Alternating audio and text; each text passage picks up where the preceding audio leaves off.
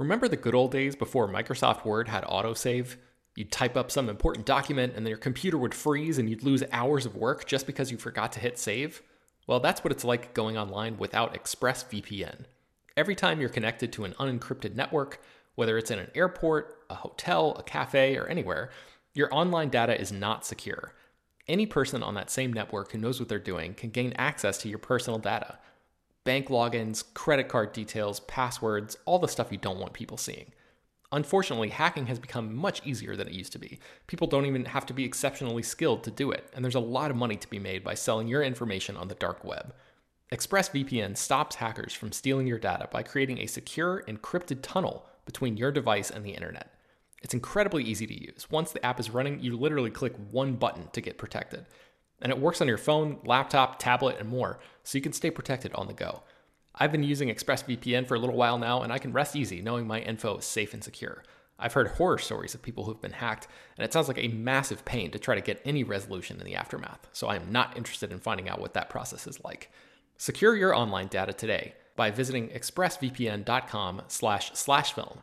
That's expressvpn.com//film. And you can get an extra 3 months free. expressvpn.com//film. Welcome to Slash Film Daily for July 4th, 2017. I'm Peter Soretta. Every day we bring you the most interesting news from the world of movies and television, wrap it up with a deeper dive into one of the great features on slashfilm.com. And today it is the nation's birthday, so it's going to be a shorter episode. Every week on the site, we do a thing called Slash Answers, where the Slash Film staff gets together and we answer one cinematic question. This week, in honor of the nation's birthday, we are answering the most American movie, and we'll get to that on the podcast for the first time in just a bit. But before we get to that, I just want to share my quick thoughts on a movie I just saw.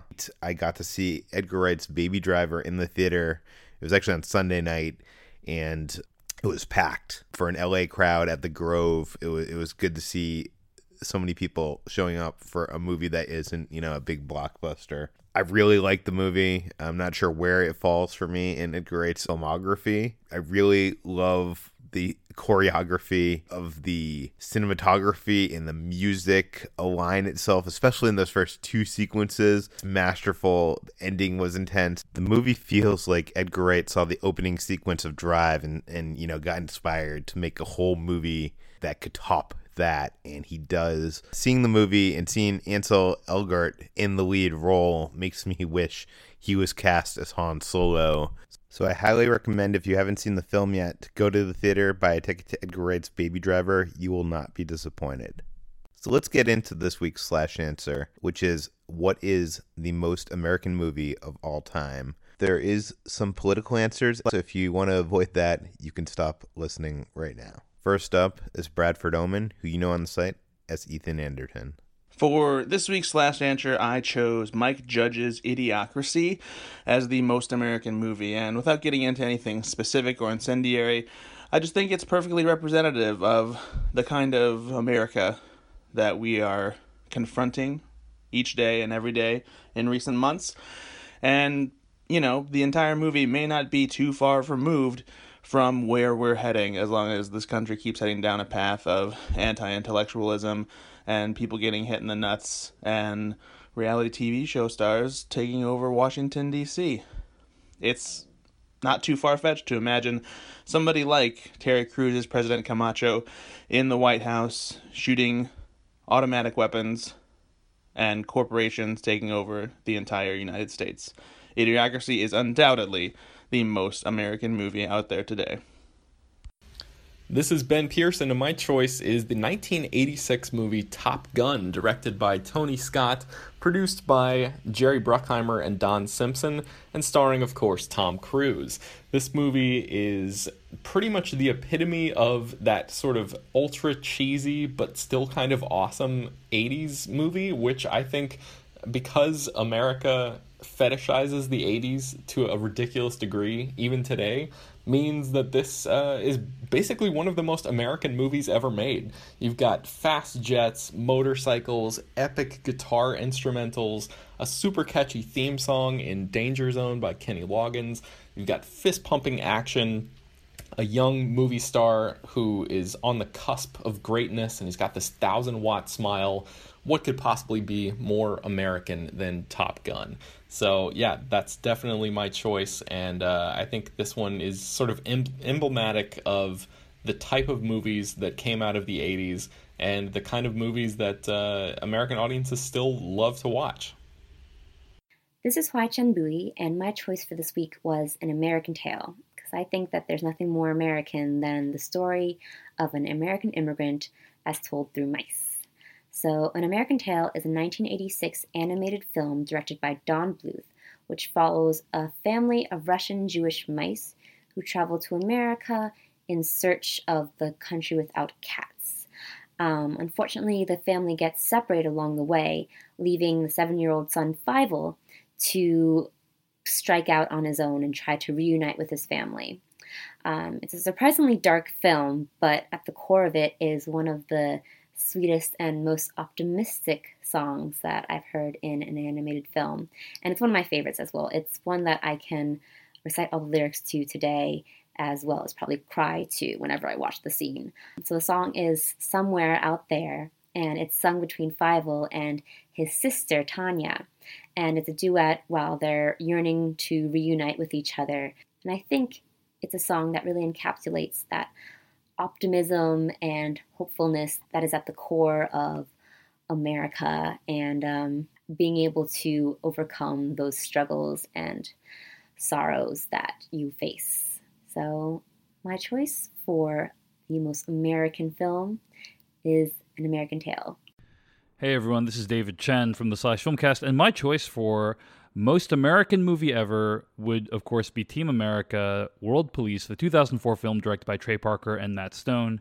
For my money, no film better captures the glory, the excess, the absurdity, and the wonder of America better than Team America: World Police, which has a special counter-terrorist team working to take down an incredibly racist depiction of Kim Jong-il. I thought it was hilarious, but also insightful about the American psyche. And that's why it's my choice for most American film ever. This is Jacob Hall, and my choice this week is Independence Day. And that may seem like an obvious choice considering this week's subject matter and the 4th of July holiday, but I feel like there's more going on here than just an alien invasion movie that happens to take place on the 4th of July. Here's a movie that's about honor and duty and sacrifice and the brave men and women of the military, all the things we like to talk about this week. But at the same time, it's a big, loud, glossy, flashy movie. And for those of you who may not remember, it was one of the most well-sold movies of 1996. If you want to see the birth of modern-day movie advertising, you go look at Independence Day. This is a movie that was created as a product, created as a piece of entertainment meant to appeal on every single possible level. As a business enterprise, is a symbol of capitalism in so many ways. Independence Day is more American than just about any movie ever made. And yet, I'm not here to bury Independence Day because I like the movie. I think that its connections to America go beyond the patriotic platitudes and beyond the fact that it's this glossy, well-made, huge, loud product. While it is all those things, while it is loud, while it is a little obnoxious, while it is pretty tacky and cheesy, it's also honest. It is not ironic in its love for the things that it espouses. There's no self-aware jokes. There's no sense of this being a cynical endeavor. On screen, and that's what matters, this is a movie that's entirely about, well, being American. And it takes itself very seriously. And it means well at every single turn. And we can make fun of that, or we can embrace it. And right now, I'm choosing to embrace it. This is Jack Drew, and my personal pick is Gavin O'Connor's Miracle. It's a movie I'll feel emotional about, even if I just start thinking about it, like if I'm at the grocery store, on the bus, or wherever. Especially if I'm listening to Mark Isham's score. The track Unreleased Suite, I couldn't even count how many times I've heard it, and every time I listen to it, I can just feel that movie's power and sense of uplift, which I don't ever feel is phony. I think Gavin O'Connor brought the same sense of realism he did to Warrior that he did to Miracle, and made just a very genuine Disney sports movie. And I think Kurt Russell is incredible in it. One of my favorite scenes is when Herb Brooks, after he wins, he gets that second chance and he beats the Soviet Union and goes to be by himself. And in a long shot, you see him crying. And I just think even from that distance, you can feel the power of Kurt Russell and of the movie. I just, every time I watch it, right when it gets to the end and Aerosmith, I think Dream On? Yeah, Dream On plays, which could have been so hokey, but it's not. It just feels so earned, just like every other scene and victory in the movie. It's a movie I really love, and yeah, that's my recommendation for July 4th. And finally, my answer to what is the greatest American movie is the 1993 documentary American Movie from Chris Smith. Yes, it's a little cheeky, but it's also the first movie that came to mind when I was asked this question. And it's also a movie that not many people have seen, so I like to spread the word. It's a 1999 documentary that follows this filmmaker named Mark, who is an aspiring independent filmmaker who attempts to finance a low-budget horror film that he abandoned years before. The setting for the film is Wisconsin, and the film gives us a slice of life of the middle of America and the fascinating characters that inhabit Mark's world. It's a movie about the American dream. It's a film about independent artists and the struggles and fun of low-budget filmmaking.